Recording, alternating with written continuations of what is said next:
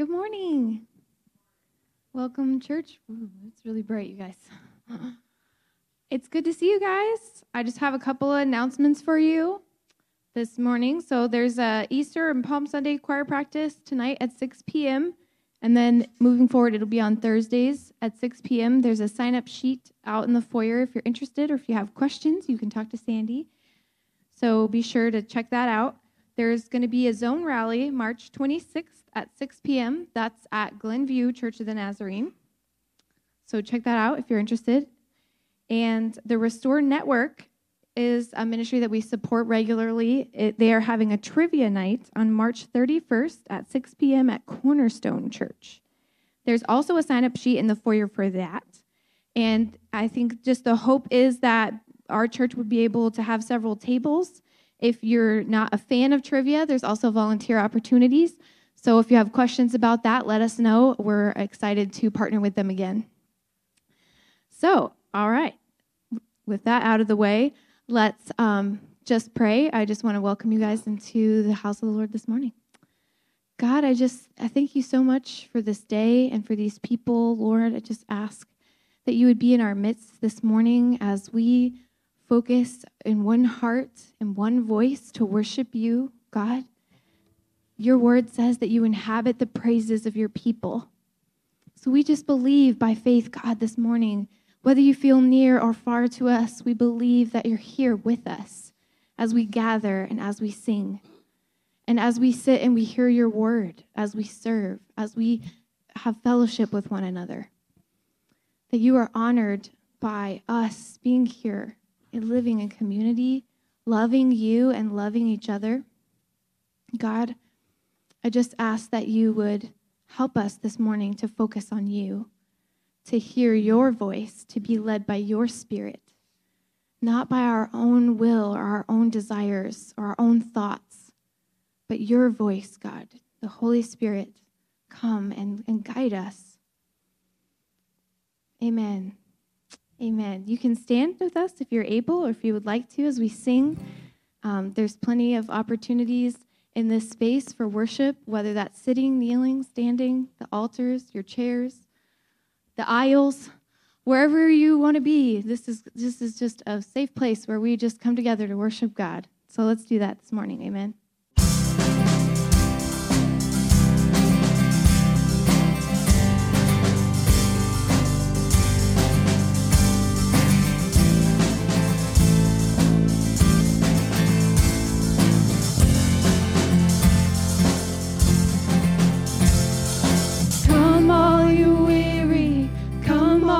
Thirsty, come to the well that never runs dry.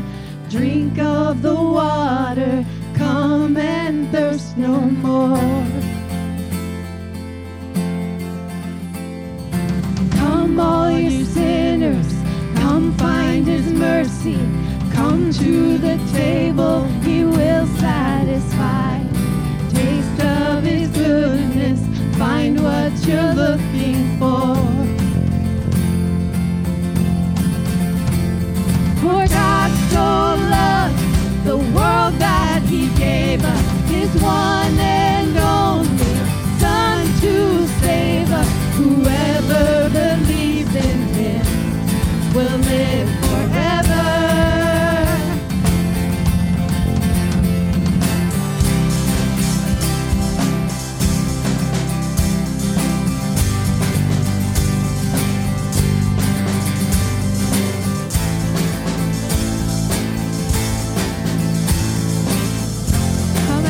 This morning. Bring all your failures, bring your addictions, come lay them down at the foot of the cross. Jesus is waiting there with open arms. See his open arms. For God so loved the world that he gave us his one and only Son to save us. Whoever believes in him will live forever. The power of hell forever defeated. defeated. Now it is well. I'm walking in freedom. For God so loved the world.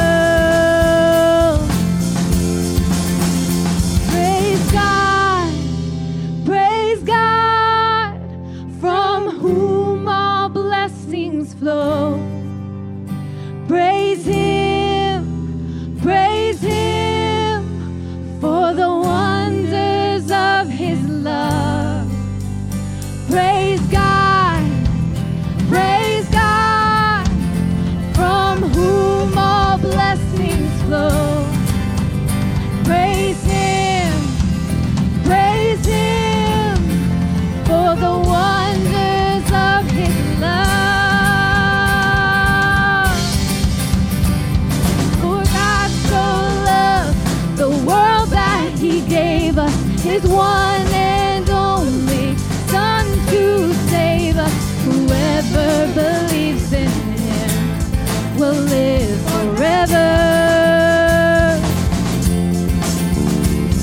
The power of hell forever defeated. Now it is well. I'm walking in freedom. For God so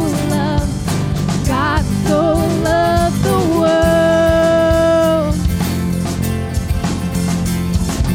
Bring all your failures, bring your addictions.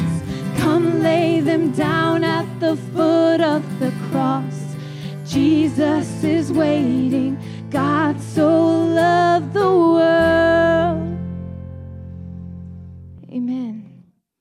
Hey, this call to worship this morning from 1 Corinthians chapter 13. I'm doing a selection here. It's a familiar passage. I'm going to read verses 1 through 7, and then I'm going to read 12 through 13. It says, if I could speak all the languages of earth and of angels, but didn't love others, I would only be a noisy gong or a clanging cymbal.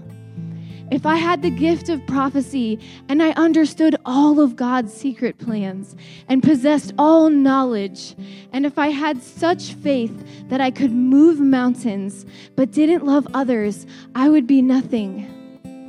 If I gave everything I have to the poor and even sacrificed my body, I could boast about it, but if I didn't love others, I would have gained nothing.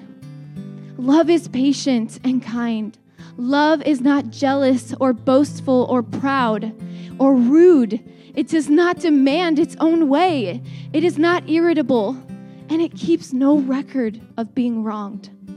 It does not rejoice about injustice, but rejoices when the truth wins out. Love never gives up, never loses faith, is always hopeful, and endures through every circumstance. Now we see things imperfectly, like puzzling reflections in a mirror, but then we will see everything with perfect clarity. All that I know now is partial and incomplete. But then I will know everything completely, just as God knows me completely. 3 things will last forever: faith, hope, and love. But the greatest of these is love. Amen.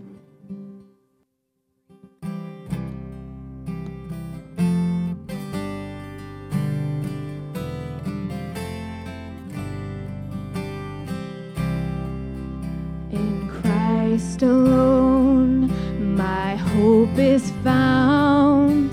He is my light, my strength, my song. This cornerstone, this solid ground, firm through the fiercest drought and storm. What heights of love, what depths of peace, when fears are stilled and striving cease. My comforter, my all in all, here in the love of Christ I stand.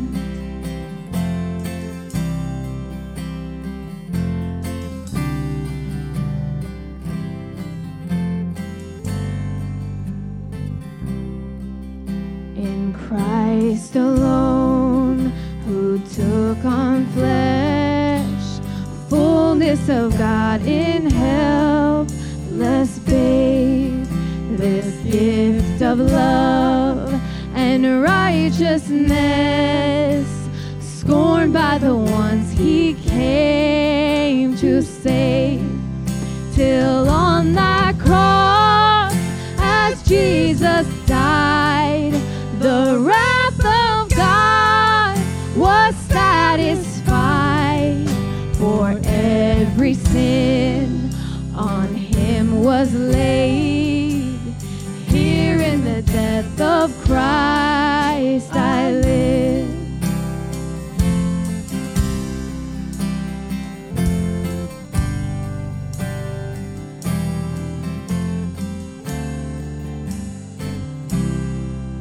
There in the ground his body lay, light of the world by darkness slain, then bursting forth in a glorious day, up from the grave he rose again, and as he stands in victory, sin's curse has lost its grip on me, for I am his and he is mine, was bought with the precious blood of Christ.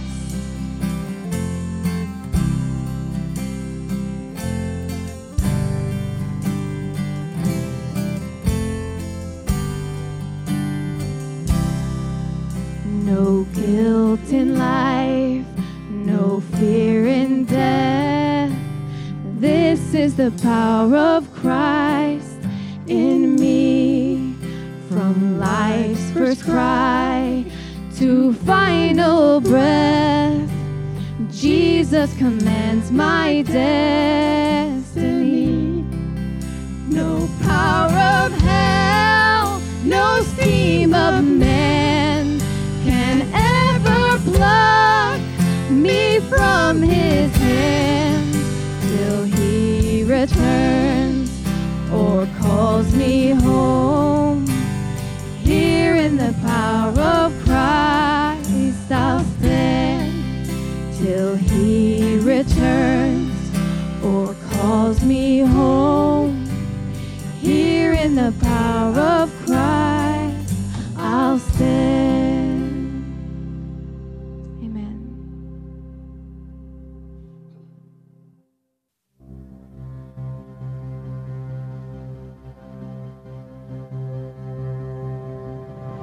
You were the Word at the beginning, one with God the Lord Most High.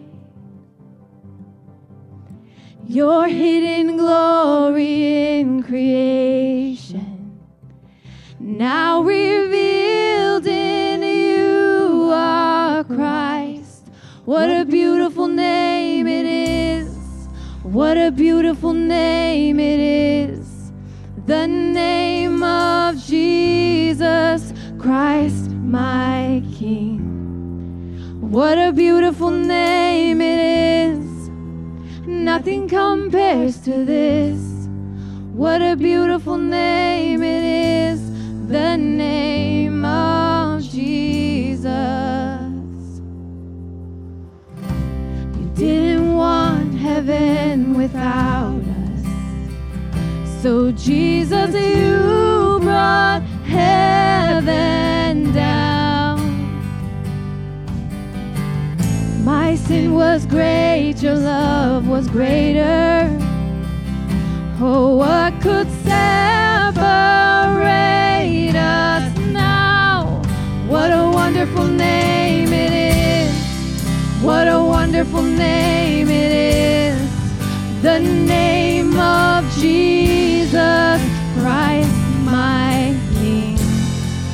What a wonderful name it is, nothing compares to this. What a wonderful name it is, the name of Jesus.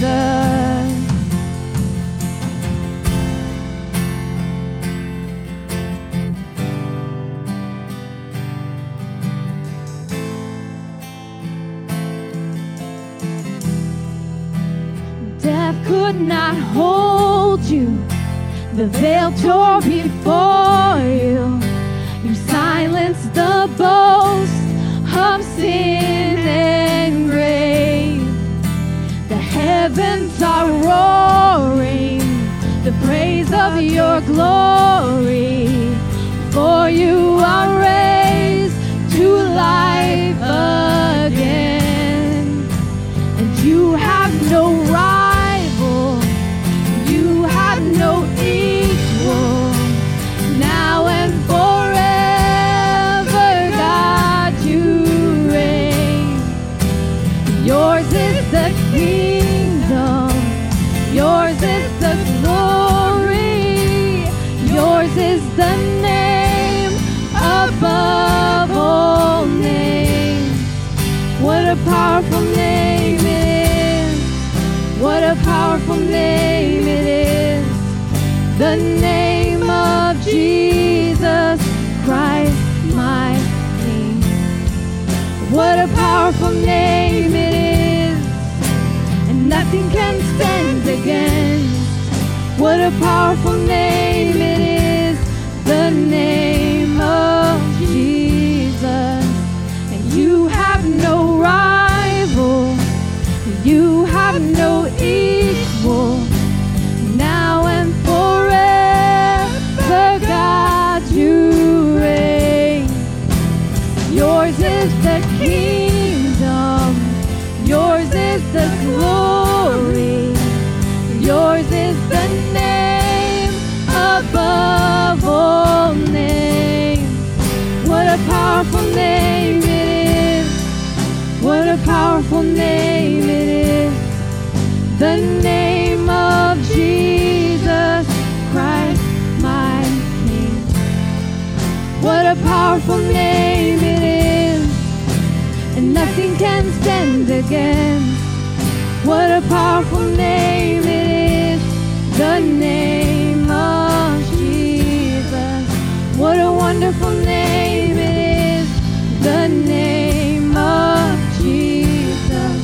What a beautiful name it is, the name of Jesus.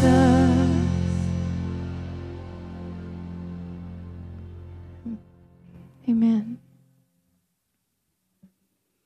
Quiet spaces in between songs, it's okay. Just take a moment, take a breath.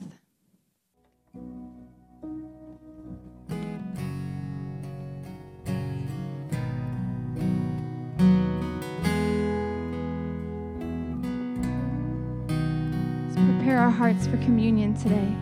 And I hear the Savior say, thy strength indeed is small. Child of weakness, watch and pray. Find in me thine all in all. 'Cause Jesus paid it all, and all to him I owe. Sin had left a crimson stain. He washed it white as snow.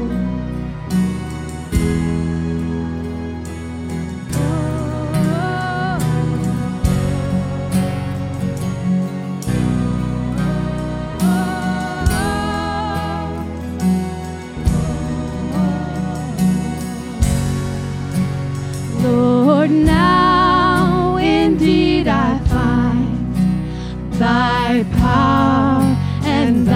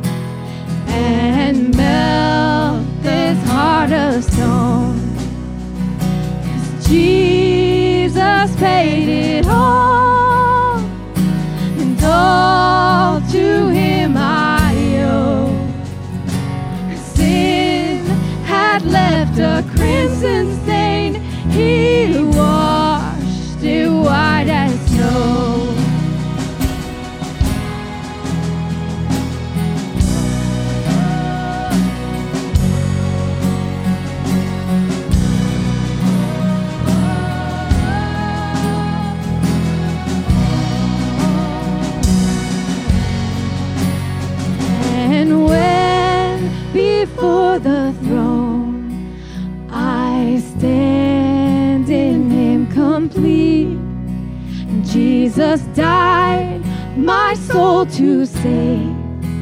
My lips shall still repeat, 'cause Jesus paid it all, and all to him I owe. Sin had left a crimson stain, he washed it white as snow. Sin had left a crimson stain, he washed it white as snow. He washed it white as snow. He washed it white as snow.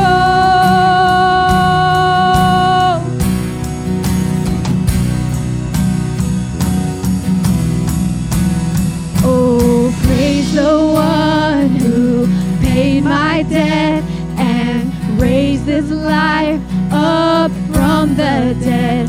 Oh, praise the one who paid my debt and raised his life up from the dead. Oh, praise the one who paid my debt and raised his life up from the dead.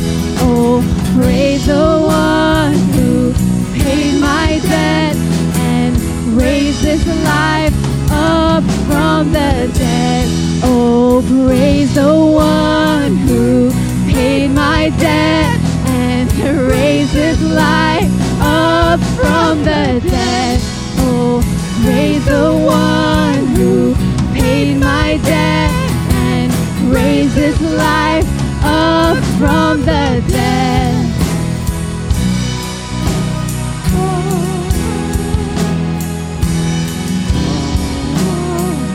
Just worship him in your own words, in your heart.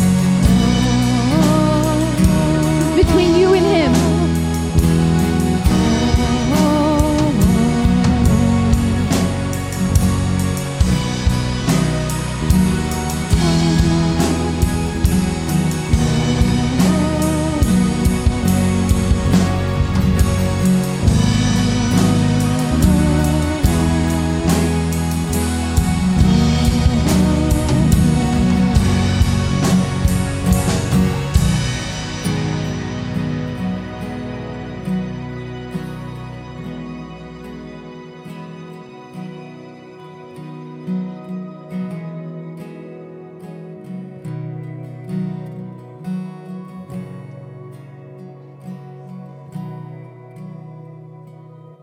Jesus paid it all to him I owe. Sin had left a crimson stain, he washed it white as snow. Amen. I'm going to ask that you all would remain in an attitude of just openness before God this morning.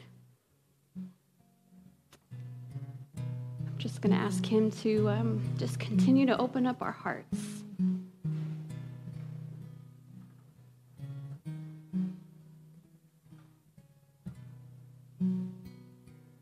This is one of those weeks where I just feel particularly burdened with a number of things, and it's overwhelmed what I've planned and prepared, and I just invite you to pray with me that the Lord would direct these moments. Structure is comfortable. Structure is preferred. Having a plan as to what you're going to say is where I like to be. And so I just invite you, Holy Spirit, to just come into this place. You are already here. We know that, Lord, but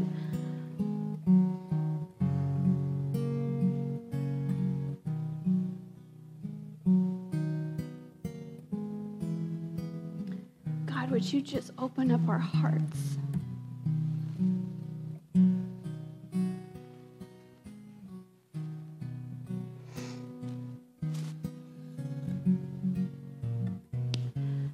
God, we don't want this to be about us.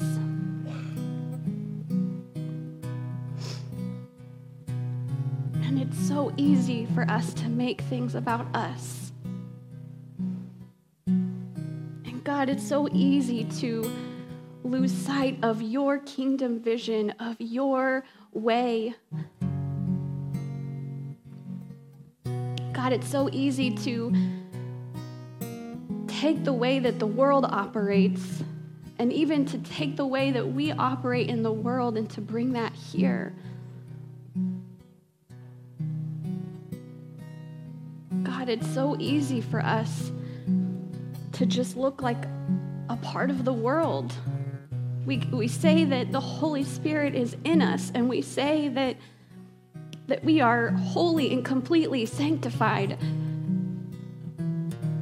And God, yet it's so easy to lose sight of that in any given moment. When we're frustrated, when we feel threatened, when we are looking for control, when we are dissatisfied with our lives. And we're angry and we're stressed out. And it's so easy to look around and see the other people that make us feel a certain way and blame.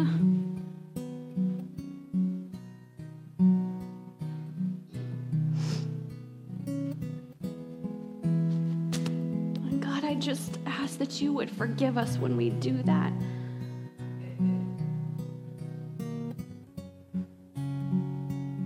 God, would you just help us to see, Lord, that none of us here is worthy.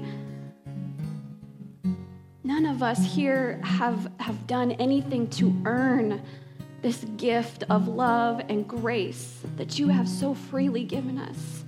And God, I just pray that that reality would overwhelm us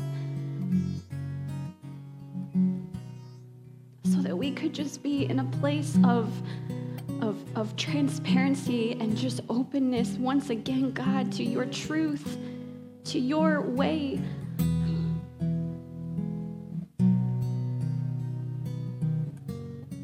Lord, those words from Paul in 1 Corinthians 13 are just playing over and over in my head,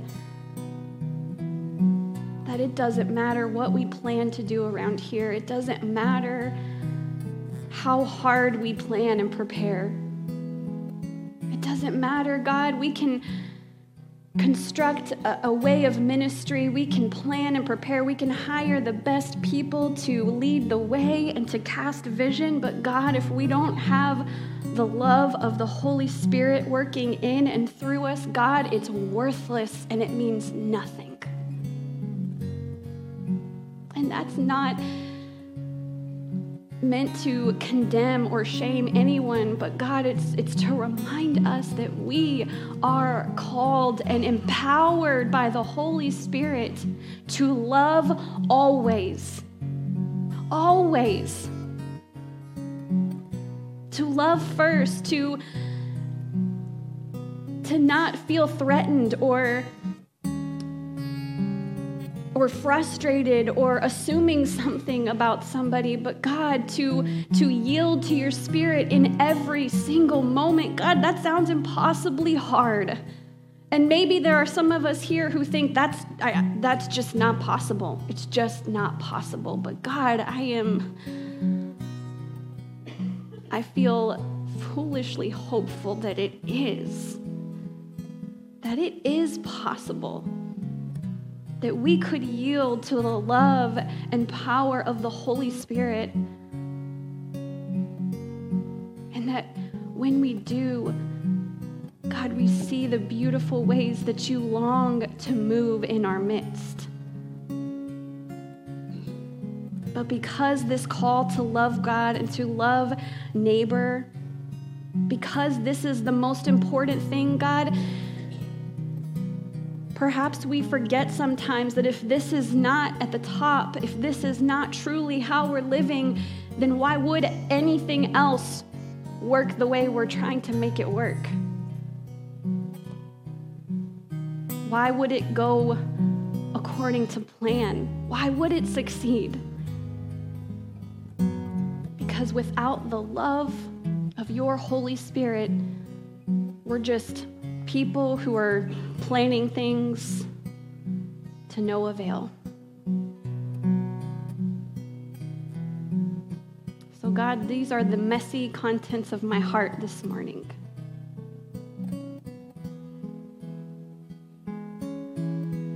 You've already disrupted so much of what I had planned and prepared. And I'm just choosing to believe, God, that you have a very specific thing that you want us to hear. And so, God, help me to not get in the way of that. Help our stubborn, closed off hearts not to disrupt the message and the presence of your Holy Spirit. God, would you just help us to be open, maybe even a little bit vulnerable today. We're in the season of Lent, and God, the challenge that we have embraced from the very beginning is to enter into this season with open hands rather than closed fists. And that is really, really difficult. So God, right now, as an act of surrender, as a symbol of my dependence upon you, God, I release the things that I'm holding on to, and I enter into this moment open-handed, ready to receive from you whatever it is you want to give us. And if there would be anybody here, God, who truly does want to release, may they respond with open hands in this moment. And may we open up our hearts.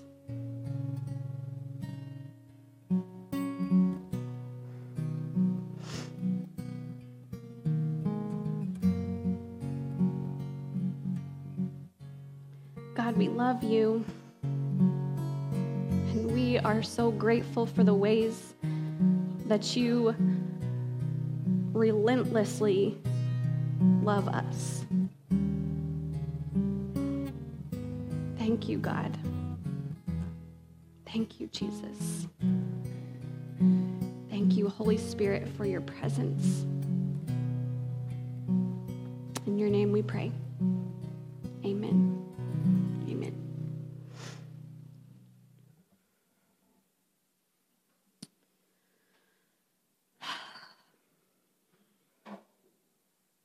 This is one of those weeks, you guys, where part of having a female pastor means just she's not going to look real cute, and her makeup may run down her face occasionally.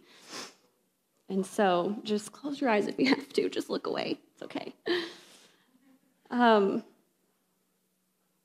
don't know how to explain where my heart is today, other than there's just been a week full of interesting interactions with people that have just burdened me. And I don't really know why. I don't know how to fully explain it, other than I just feel like there's a lot of resistance to things that God is wanting to do in our midst. And I don't say that casually, because I grew up in a faith tradition that, in my view, fabricated a lot of emotion and a lot of things, right? It didn't feel genuine. It felt very man-orchestrated, if you will. And I don't want to do that. I try not to be emotional, right? Because that's the problem with women leaders, is they're too emotional. And so I don't feel like I'm overly emotional. And this morning I have begged the Lord to help separate my perhaps emotional tendencies from this moment. And so that any emotion that I might be responding to and feeling, and I just tell you, it comes out of nowhere today, that it's just the Lord disrupting something. And this is not directed to any specific person or any specific conversation or event. It's just a culmination of things. And I just need you to trust me that as the pastor, as the leader of the church, that just means that I see and am privy to a lot of interactions, right? And to be sure, there's even more happening that I don't know about, because sometimes it's hard to be open and honest with our frustrations and how we feel about certain things. And so I just need you to trust that I'm just seeing things from a point of view that makes me feel like I need to pause and to slow down and to encourage you as much as I can to just be open to what the Lord would say to us today. And there may be some that are like, I have no idea what she's talking about and what is going on. Nothing big has happened. It's a culmination of things. And I just cannot help but feel like the Lord is wanting to invite us to lean into a moment where there's a lot of resistance, just a lot of resistance. And any time that we see resistance, especially one that feels this strong from where I'm sitting or standing, I feel like on the other side has to be something good.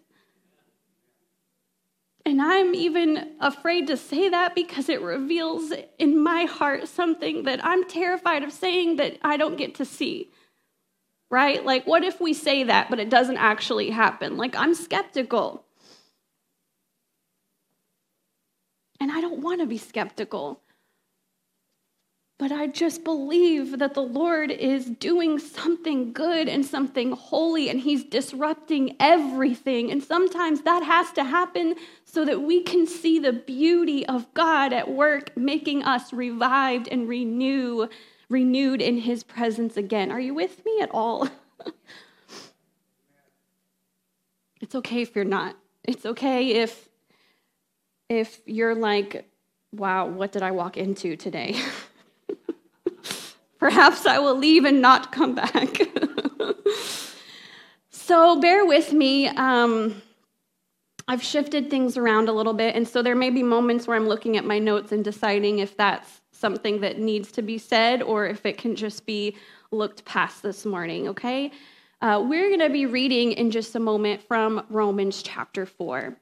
And if I can just briefly, and I don't like to briefly I don't like to give context briefly because a lot of times it takes away from the integrity of what is being said. And so trust me a little bit and then later go back and look for yourself, right? Do the work yourself so that you can see what's going on here. But essentially, and I'm just kind of rushing past a lot to get to where we're at in chapter 4, at this point in Romans chapter 4, Paul is addressing the Jewish people. He has addressed Gentiles and is acknowledging their presence in the community of God, their rightful place in the community of God, right? He is acknowledging they are welcome, they are a part, they are supposed to be here. And then he shifts and he's talking to the Jewish people, and he's disrupting a lot of deeply held beliefs that the Jewish people have when it comes to things like the law, when it comes to things that you have to do in order to be considered worthy. And they are looking in large part to Abraham, and they point back to Abraham, and they believe certain things about Abraham, which makes them believe certain things about God. And Paul is trying to correct these misguided beliefs. Okay? Paul is saying, you need to kind of come at this from a new angle. Like, forget everything you thought you knew about Abraham and the law. And I'll just say this now in case you're wondering, in case you're like, wait a minute, wasn't Abraham pre-Torah, pre-law? You would be correct.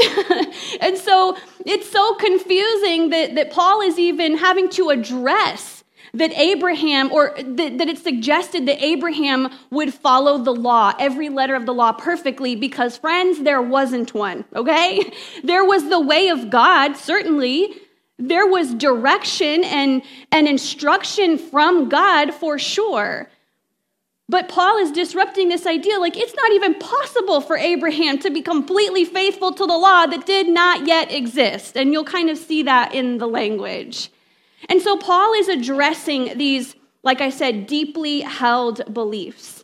And you can't really talk about this without acknowledging that well-known passage in Romans 3:23, the one that we've all memorized and know so well, right? And this is where Paul is really trying to drive this home, saying that all have sinned.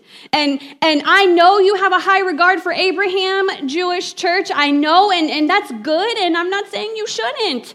But you need to know Abraham missed it too. For all have sinned and fallen short of the glory of God. Therefore, all are justified freely by his grace through the redemption that only came through Christ Jesus. Okay? And so he's kind of setting up this question that we're going to read in verse 1 that he is addressing. This question is addressing the heart of the concern for Paul for the Jewish people. And this question is, what then shall we say that Abraham, our forefather according to the flesh, discovered in this matter? In other words, what are you saying about Abraham then, Paul? What does this mean for Abraham? Are you suggesting that we relearn everything we previously knew and believed about Abraham? Can we even do that, Paul? That's all me interjecting, okay? In as to what I think is kind of going on in the hearts and minds as they're hearing this. So if you're able, I invite you to stand this morning as we read from Romans chapter 4, verses 1 through 5, and also verses 13 through 17. So Paul, the Apostle Paul says, again, what then shall we say that Abraham, our forefather according to the flesh, discovered in this matter? If, in fact, Abraham was justified by works, he had something to boast about, but not before God. Well, what does Scripture say? I love that Paul was faithful to the Scriptures. Amen? He was faithful, and he held integrity he had great integrity for Scriptures. What do the Scriptures say? Let's go to the Scriptures. Turn in your Bibles to Genesis chapter 15. He didn't really say that, but what do the Scriptures say? Abraham believed God, and it was credited to him as righteousness. Now to the one who works. Who's working. Wages are not credited as a gift, but as an obligation. However, to the one who does not work, but trusts God, who justifies the ungodly, their faith is credited as righteousness.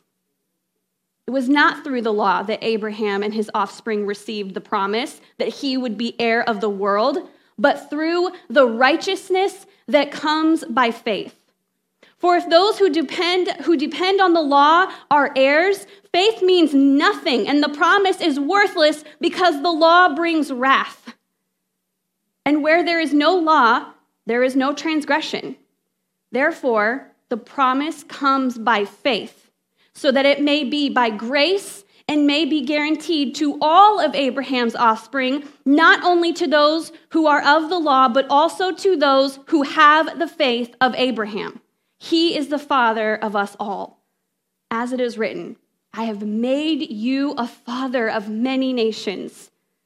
He is our father in the sight of God, in whom he believed, the God who gives life to the dead and calls into being things that were not. Friends, this is the word of God for the people of God. Are you thankful? Thanks be to God. You may be seated.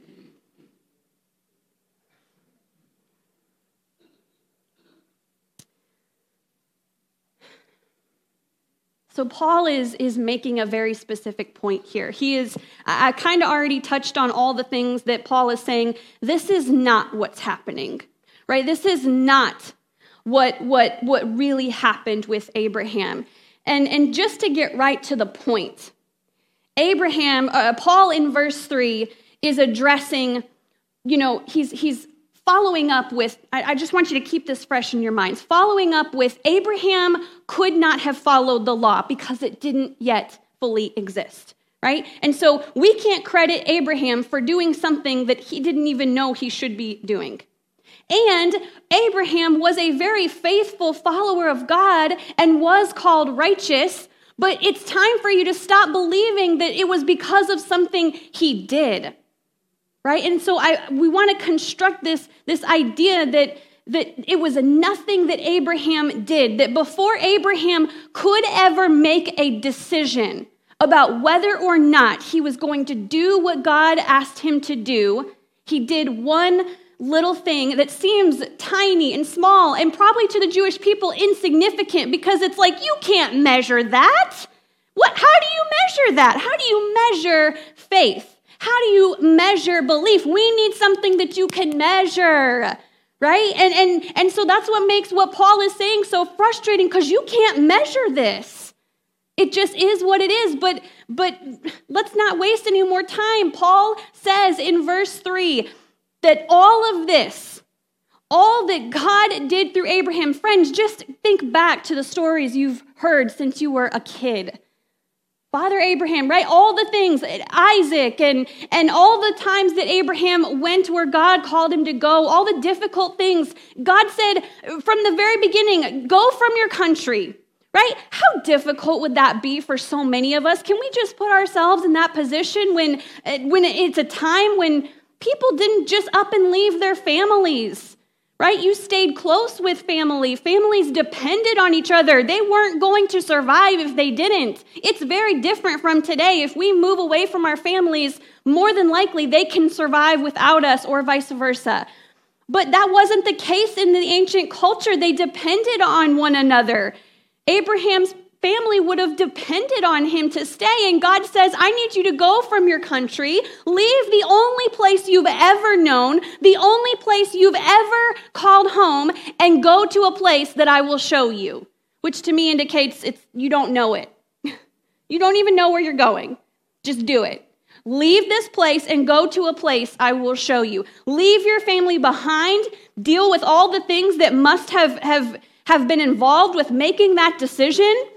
Can we humanize Abraham for a moment? We did it to Jesus. Certainly we can humanize Abraham.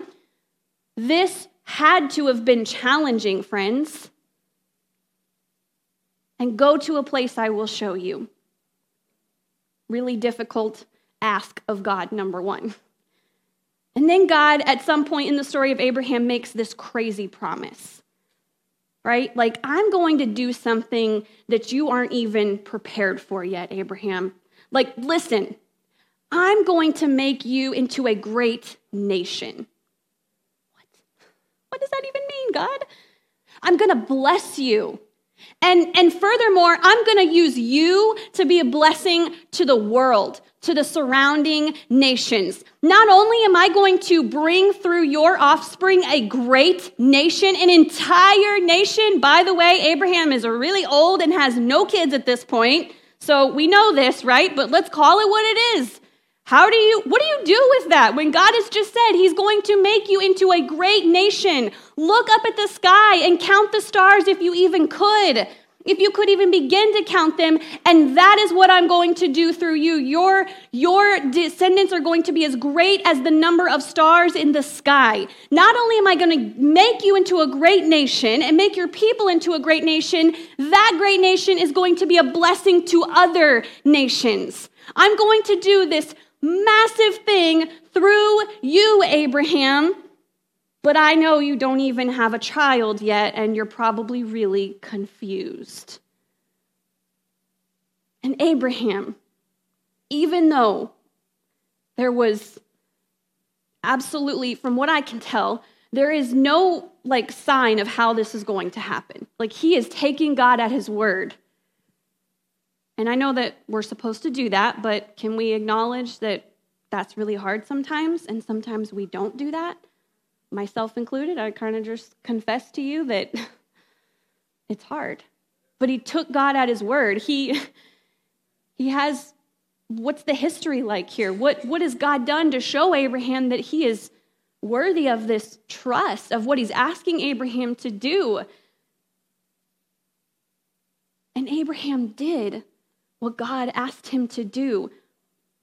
And in verse 3, what I think is the culminating verse in this passage, Abraham believed God, and God credited it to him as righteousness. That's all he did was believe.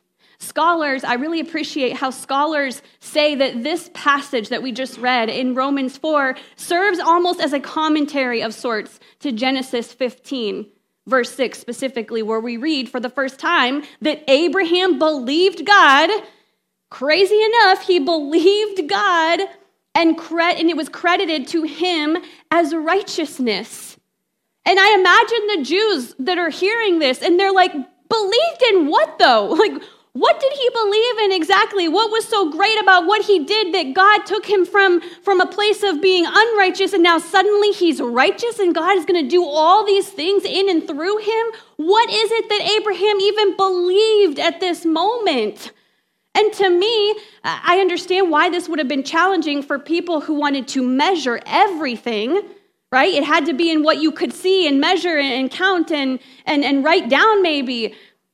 But it's huge for me that Abraham did believe, because Abraham was believing God to do this massive thing that he himself could not do. No matter how hard he tried, and by the way, he tried, right? He took things into his own hands when he felt like God was taking his sweet time. How often do we do that? We rush the process. That's taking too long. You're taking too long, God. I don't see what you're doing, so let me just help you out a little bit. Maybe this is how you want to accomplish this. He believed God to do what he himself could not do even when he tried. He believed, he had the audacity to believe that God could make this great thing out of nothing. I imagine Abraham is looking at his life and he's looking at himself and he's like, God, how could you possibly do this with me?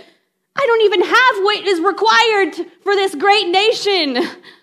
How could you even do this through me? There's nothing to work with here. But he believed that God would do it.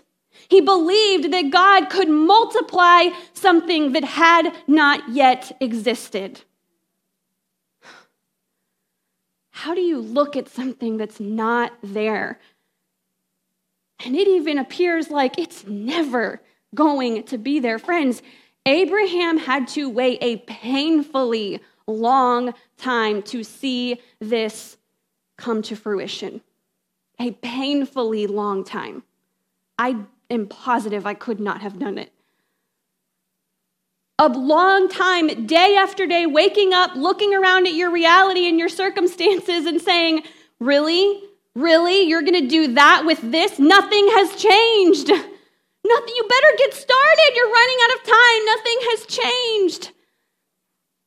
Abraham is called righteous because he believed that God was good and trustworthy and faithful, even though he could see no evidence. He believed.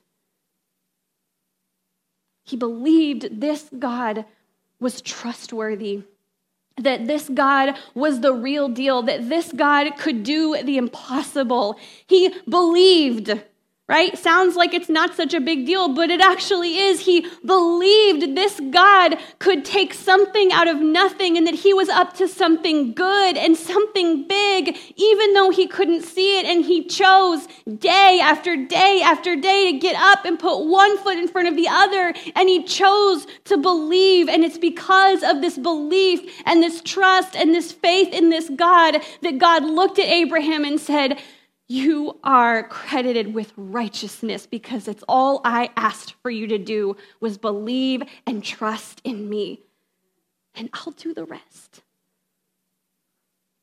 And so Paul is teaching the Jewish people that Abraham did not do anything to receive all that God ended up giving him.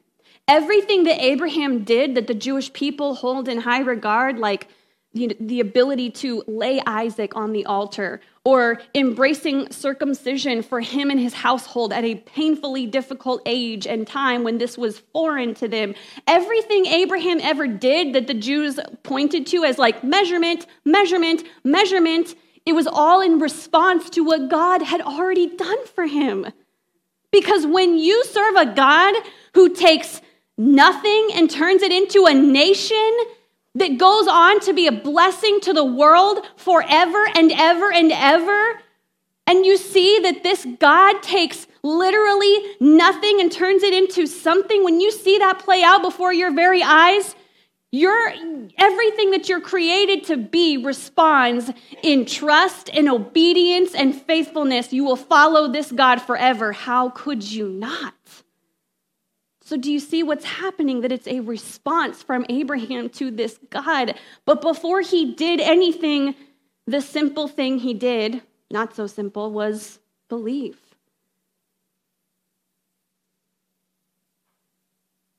And we see from this that God can extend whatever he wants to whomever he chooses, even when we've done nothing to deserve it.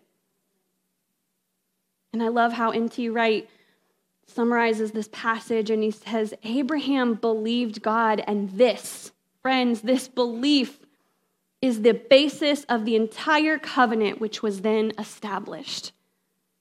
Just believing and trusting in this God who is saying some really crazy things. And it's really easy for us to make this faith thing about what we do and what we don't do. Right? We want something we can measure. We want something we can measure ourselves up against and something we can measure everyone else up against. And the moment you fall short, I'm going to let you know it. And the moment I fall short, I'm going to let myself know it. And I'm going to put myself through the ringer, right? And feel incredibly shameful and feel like a total and complete, there's children in here, so we'll say just like somebody that has no clue, right? Like, what are we even doing here? What am I even doing here? I can't even get this right. How could God do anything in and through me? And then we look at others. We look at the church and we say, how can you do anything in and through them? God, how can you, there's seemingly nothing happening. If anything, we're working against what you're trying to do. God, how can you do anything with this? How can you revive this? And so we're reminded from places like Romans and like the story of Abraham that our faith is in a God who responds to us with a radical, relentless love and grace, even when we don't deserve it. And that our faith is in a Christ, in a Savior who really did die for us while we were still stuck in our sin, who really did die for us when we were the ones who said, crucify him, go ahead and crucify him. He's not doing anything we thought he would do. He's not the God we thought he was. He's not even God, right? That was the problem. So just crucify him. We did that. And he went and he willingly died anyways while we were still stuck in our sin. And so if that's the kind of God and Christ and Savior we serve and follow, then our faith it demands that we would live then with a radical, relentless love, believing that God is still bringing about new creation here and now. That God is still taking what feels and looks like nothing and he's turning it into something beautiful. That God really is making these ashes into something beautiful. That he's taking this dust and he's making beautiful things out of it. That's what we say we believe. But do we? Do we believe that in the depths of our being? Do we believe that this love with this relationship with Christ is not transactional?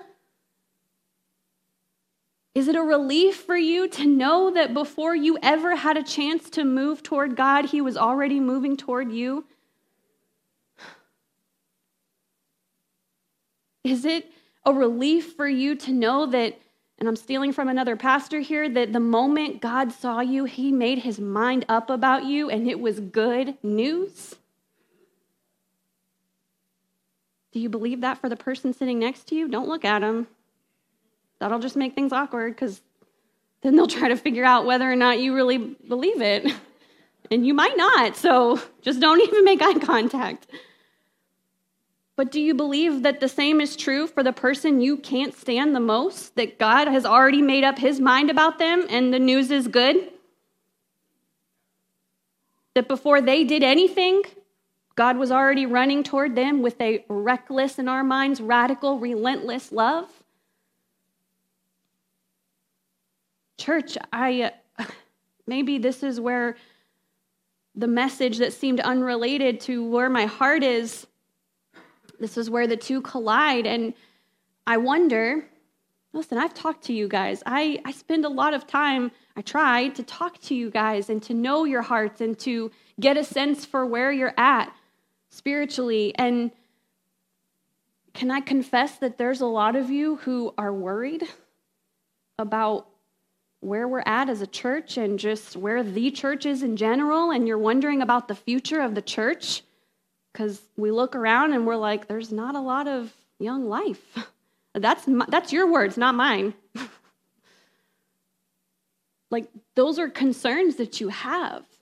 And then there's other concerns that others have that a lot of times we come into this place and we don't look any different from the rest of the world, that your stress and your anger and your bitterness and your resentment that you feel in the world, and understandably so, that comes into this place and it translates in your relationships with your brothers and sisters in Christ. And before you know it, we're looking around and it's like, it's really easy to feel like, wow, where is hope?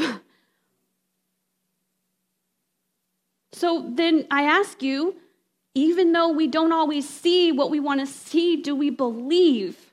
Do we really, truly believe? Are we crazy enough to believe that this God, this same God, is still good and faithful and can still make something great out of nothing? Are we willing to push through the resistance that I feel because God is trying to do something good and something new? I don't say that lightly.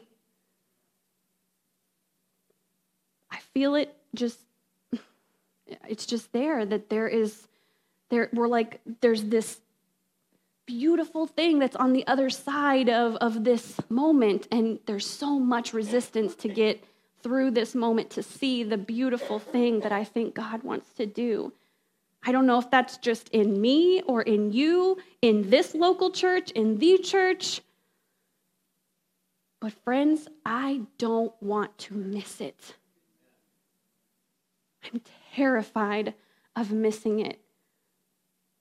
I'm terrified of us just showing up week after week after week and just going through the motions, and we leave this place and we go back out into the world and we respond and react and live as if we don't really believe that this God is who he says he is and that the best days are behind us. A lot of you believe, and I just know it. You don't even have to tell me. I just know it, that you believe that the best days are truly behind us. I can't believe that. There have been some good days.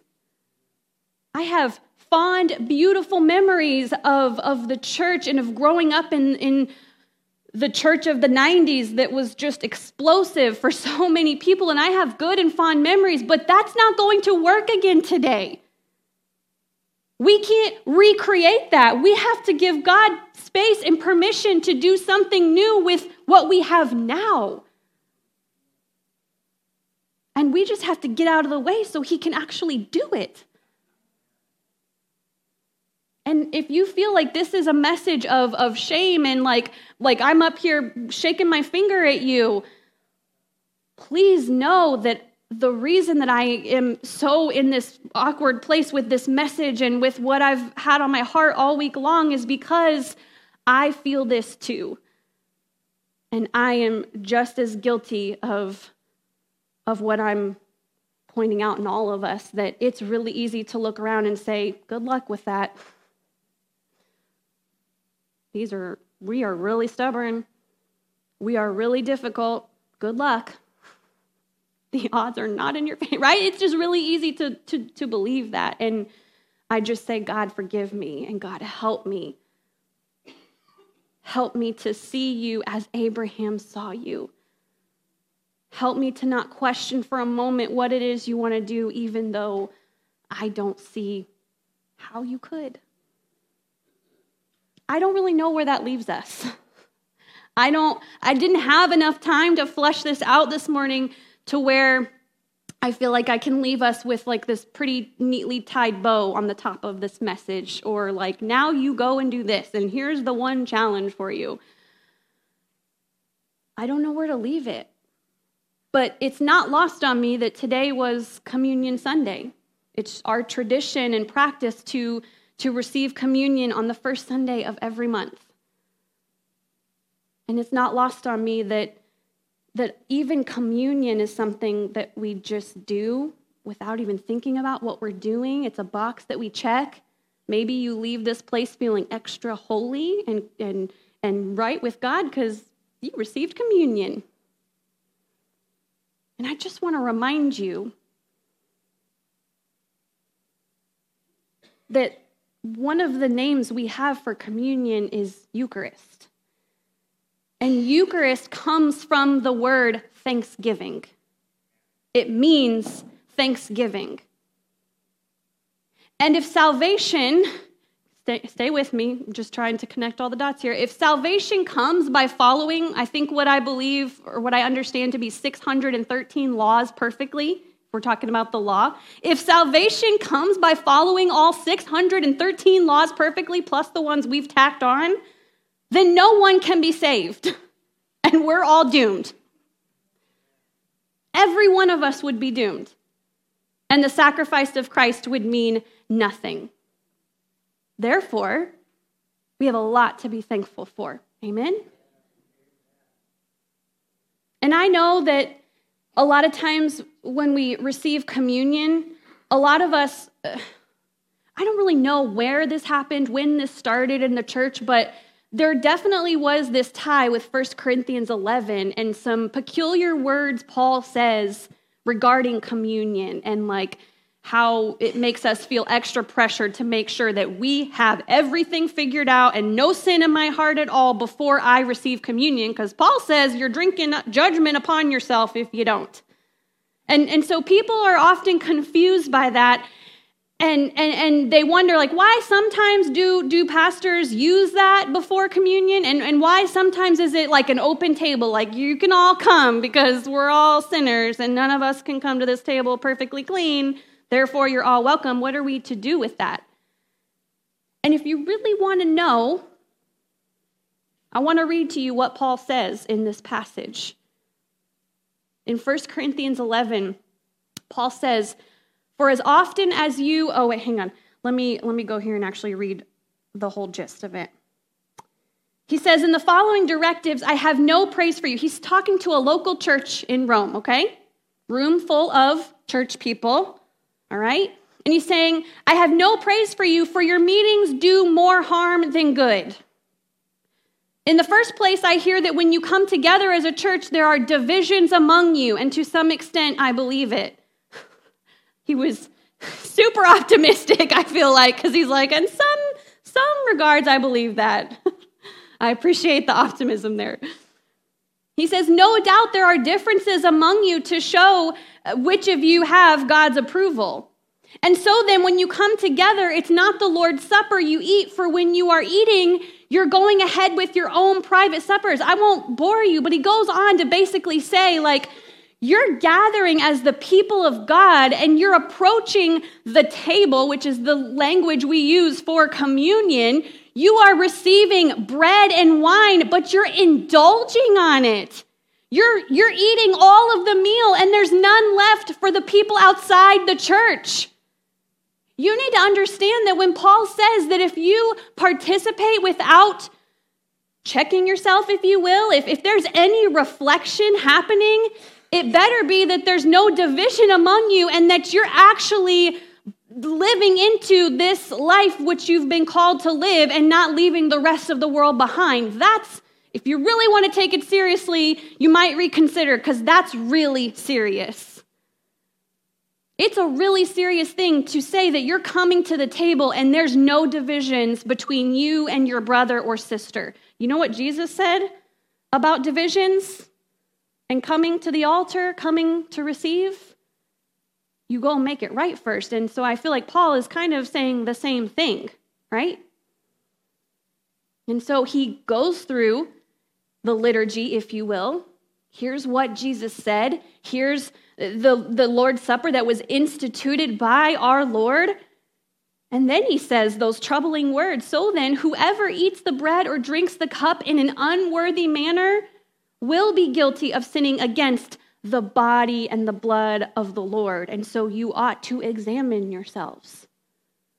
In other words, when we gather together in this place, when we partake of the Lord's Supper, you and I are charged, and this is what we're to take seriously. We are charged to be mindful of all that our Savior has done for us, and we are challenged to follow him more closely. And this means that there is to be a consistency in our behaviors and that of Christ, that our participation and proclamation in communion in Christ is supposed to be a witness to the rest of the world. In other words, when you come to the table and receive, you ought to leave this place as a radiant, beautiful people looking more like Jesus than you did when you came in, and the world ought to look at you and say, wow, there is something different. I want what they have. And we go out into the world and we find those who are not receiving this life and we bring them in, not sit around here and indulge ourselves and yet forsaking our brother and sister and the world. And so I'm going to ask the praise team to come. And I just don't know, Lord, what you're going to do with that mess that I just feel like I blurted out. But I do see a connection here with this belief that Abraham had in a God who could take nothing and turn it into something great. And I just feel that the church is hungry for God to do that again. And I would even say, as the spokesperson, if you will, of this church, that you all are hungry for God to do it again. Right? And so I guess all I'm asking of all of us, and listen, I wish that Jesus himself could show up and serve us communion. He's the only one worthy to do so. I don't serve communion to you from a place of, oh, I've got it all figured out, and I hope that you do too. When I look you in the eye and serve you communion, it's like, oh my gosh, this is hard, right? And I need you to help me, and you need me to help you, and we need each other. That's what I'm communicating when I look at you and serve you, because I am so unworthy to do so. And so I wanted to kind of address all of that ahead of this song, because my hope and my prayer is that in response, and there's probably a lot of things to respond to, so just pick one, okay? Just pick one, and I just pray that we wouldn't just sing another song, that we would truly come before the Lord open and honest and just asking him to show us what a beautiful gift we have in Christ Jesus, an unearned, undeserved gift. May we leave all of our shame behind and come forward boldly. And I would even challenge you to look at other people in the eye as you come to receive communion. And as you look at one another, I hope what's being communicated in your glances is, I need you so bad. And you need me so bad. I'm stealing Tara Beth's words here. One of the most beautiful things Tara Beth ever said as a pastor, and still says often, I need you, you need me, we need you, and you need us. Would you be willing and able to look at your brother or your sister as you come to the table and communicate that, and maybe even say it to them if you want to get really crazy? And so my hope is, Lord Jesus, that you would have your way in this moment. That God, you would take whatever it is that we are sensing as maybe some resistance or just a disruption. God, that you would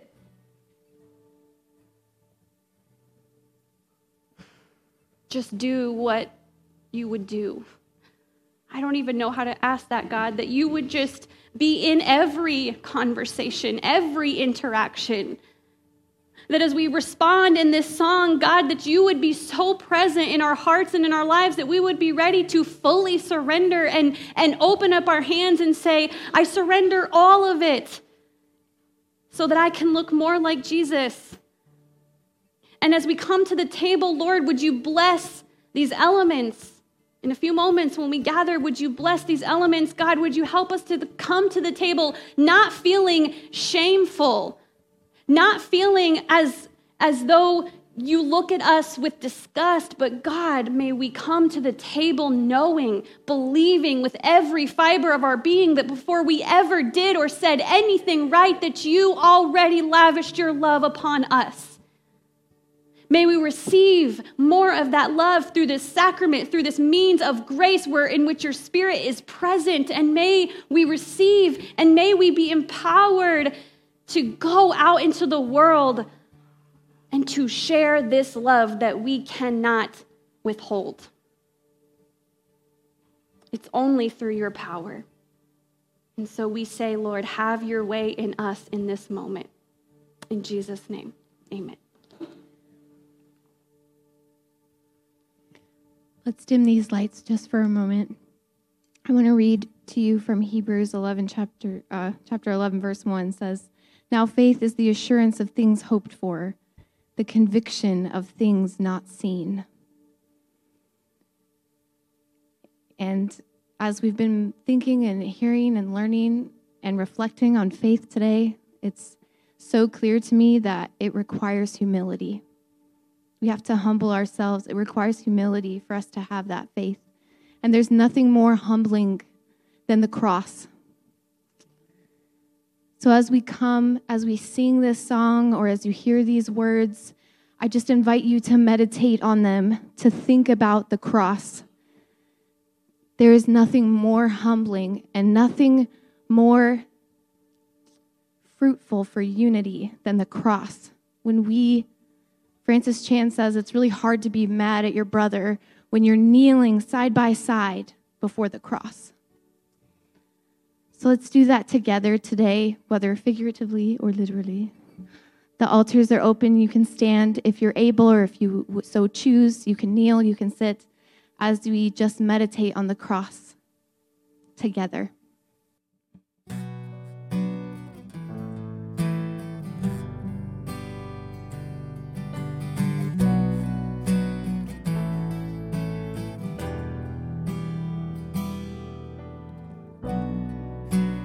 Savior, I come, quiet my soul. Remember,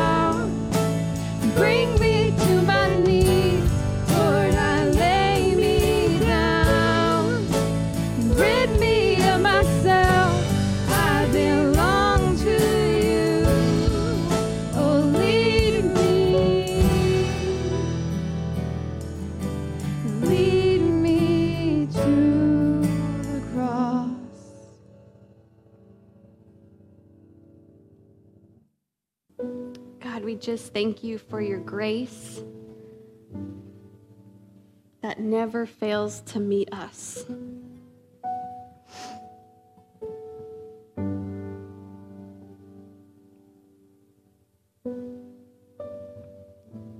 God, would you just help us to be prisoners of hope?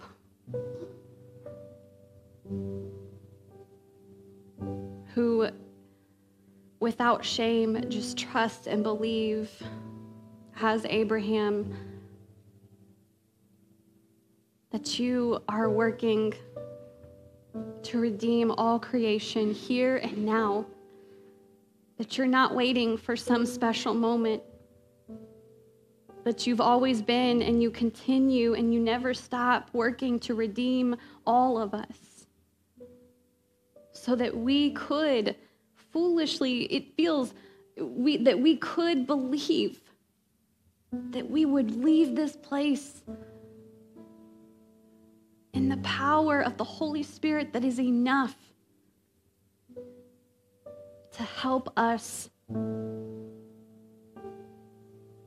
love others and see them as you see them. The power of your Holy Spirit that helps us to not deny that there is a world around us that is lost, that is angry, that is stressed out, that is broken down, that can't go on anymore. And we walk with hope and with light and with love. So much so that we couldn't look at our neighbor or anyone without communicating to them in some way, whatever that is, that there's hope for them too. We all desperately need that hope, God. Would you renew our hope right here, right now, God? Would you renew our strength? Some of us have been doing this for a long time, and we're dealing with messy people. We ourselves are messy, and we're broken, and we mess up. But God, would you renew our hope in who you say we are? Would you renew our hope in one another? Would you help us to walk in complete and total unity? God, would you help us to push past this moment of resistance? And where we believe, God, that you are doing something new. Maybe it's big, maybe it's not. Maybe it's something big that's going to change the entire nature of this place, but maybe it's just something small that changes inside of each and every one of us. And yet we would come together and say, can you believe what God is doing? God, you are greater. You are stronger. You are enough. Yours is the kingdom, and yours is the power of glory forever and ever. You have defeated hell. You have defeated the grave. You have defeated the enemy. Which means that there is nothing too big that you can't do. And so we believe. Help us in our unbelief, God. And start with me. Right now, God, start with me.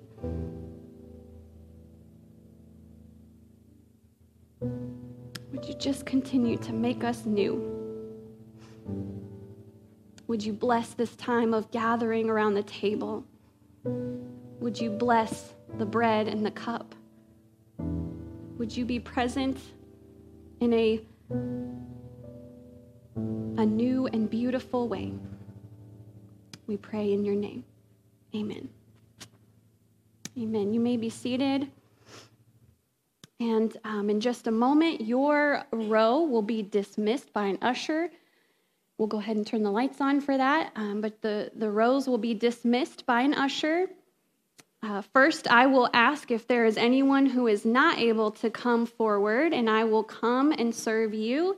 And after that, you will all be dismissed and welcome to come.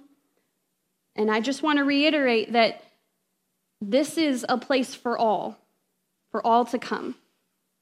If you are a person who recognizes your need for God, for Christ in your life, you meet the requirements, you're welcome.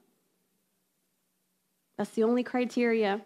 Recognize your need for God and for Christ to renew you, and he will.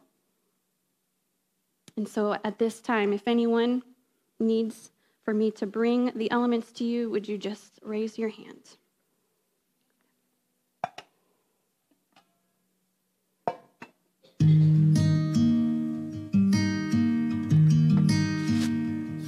Dear God, I've been trying awful hard to make you proud of me. This is the bio.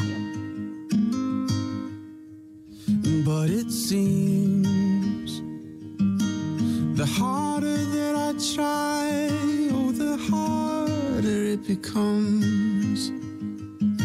And I feel like giving up most of the time. Dear God, I've been chasing their approval and it's killing me. And I know the more I try to prove, oh, the less I have to show. And I'm stuck inside my head most of the time.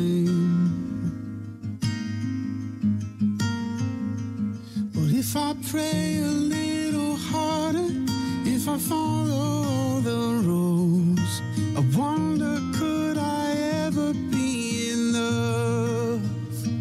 'Cause I try and try just to fall back down again. And I ask myself, why do I try to chase the wind? I should lean into the mystery. Maybe hope is found in the melody.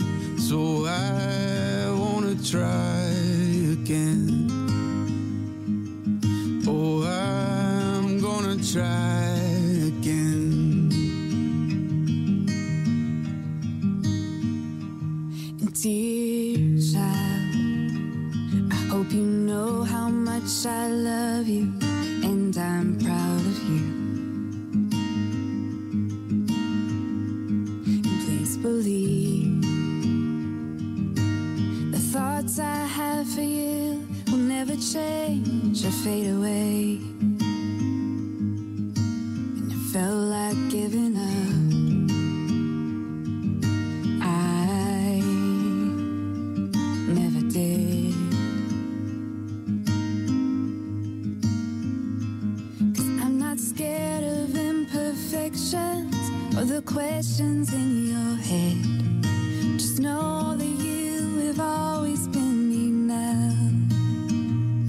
'Cause you try and try, and that's all you wrestle with.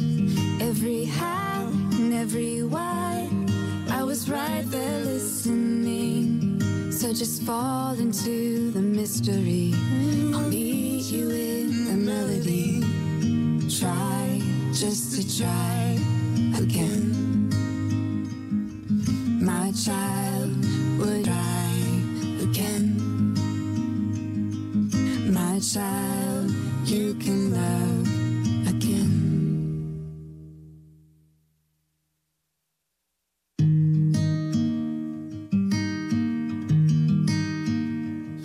Dear God, I've been trying awful hard to make you proud of me.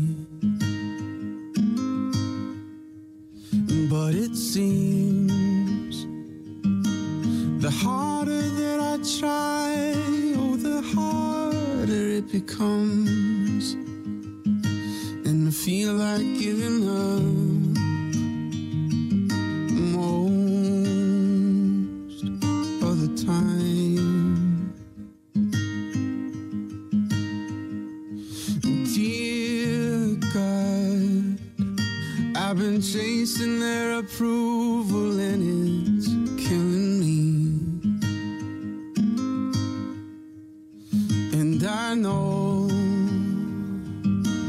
the more I try to prove, oh, the less I have to show. And I'm stuck inside my head most of the time.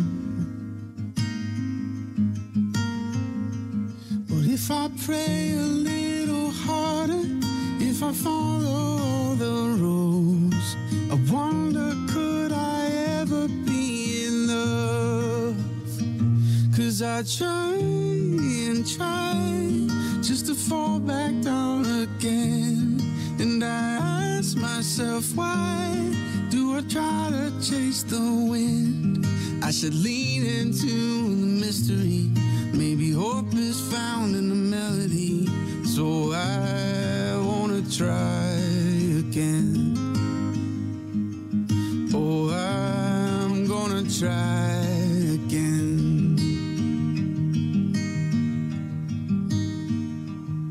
Dear child, I hope you know how much I love you, and I'm proud of you. And please believe the thoughts I have for you will never change or fade away. And it felt like giving Friends, on the up. night that our Lord and Savior was betrayed, he served this beautiful meal to all 12 of his closest friends, even those who would betray him. And he took some bread and he broke it. And I believe he looked each and every one of them in the eye and said, "This is my body, which has been broken for you. May you take and eat and let it preserve you blameless unto everlasting life." Friends, take and eat and be thankful.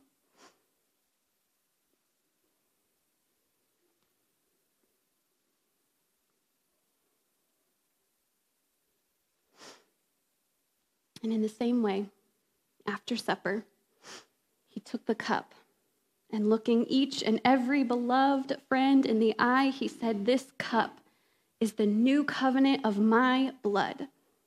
Do this, and whenever you do, even now, in remembrance of me," and you proclaim the Lord's death until he comes again. So friends, take and drink and be thankful.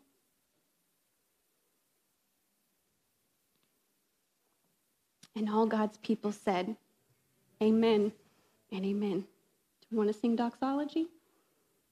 Okay. Sing with us. Praise God from whom all blessings flow.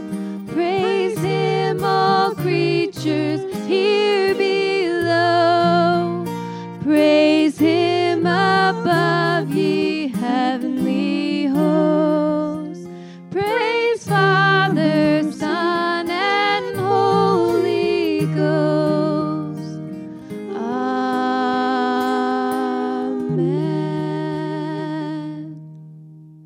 Stand with me this morning.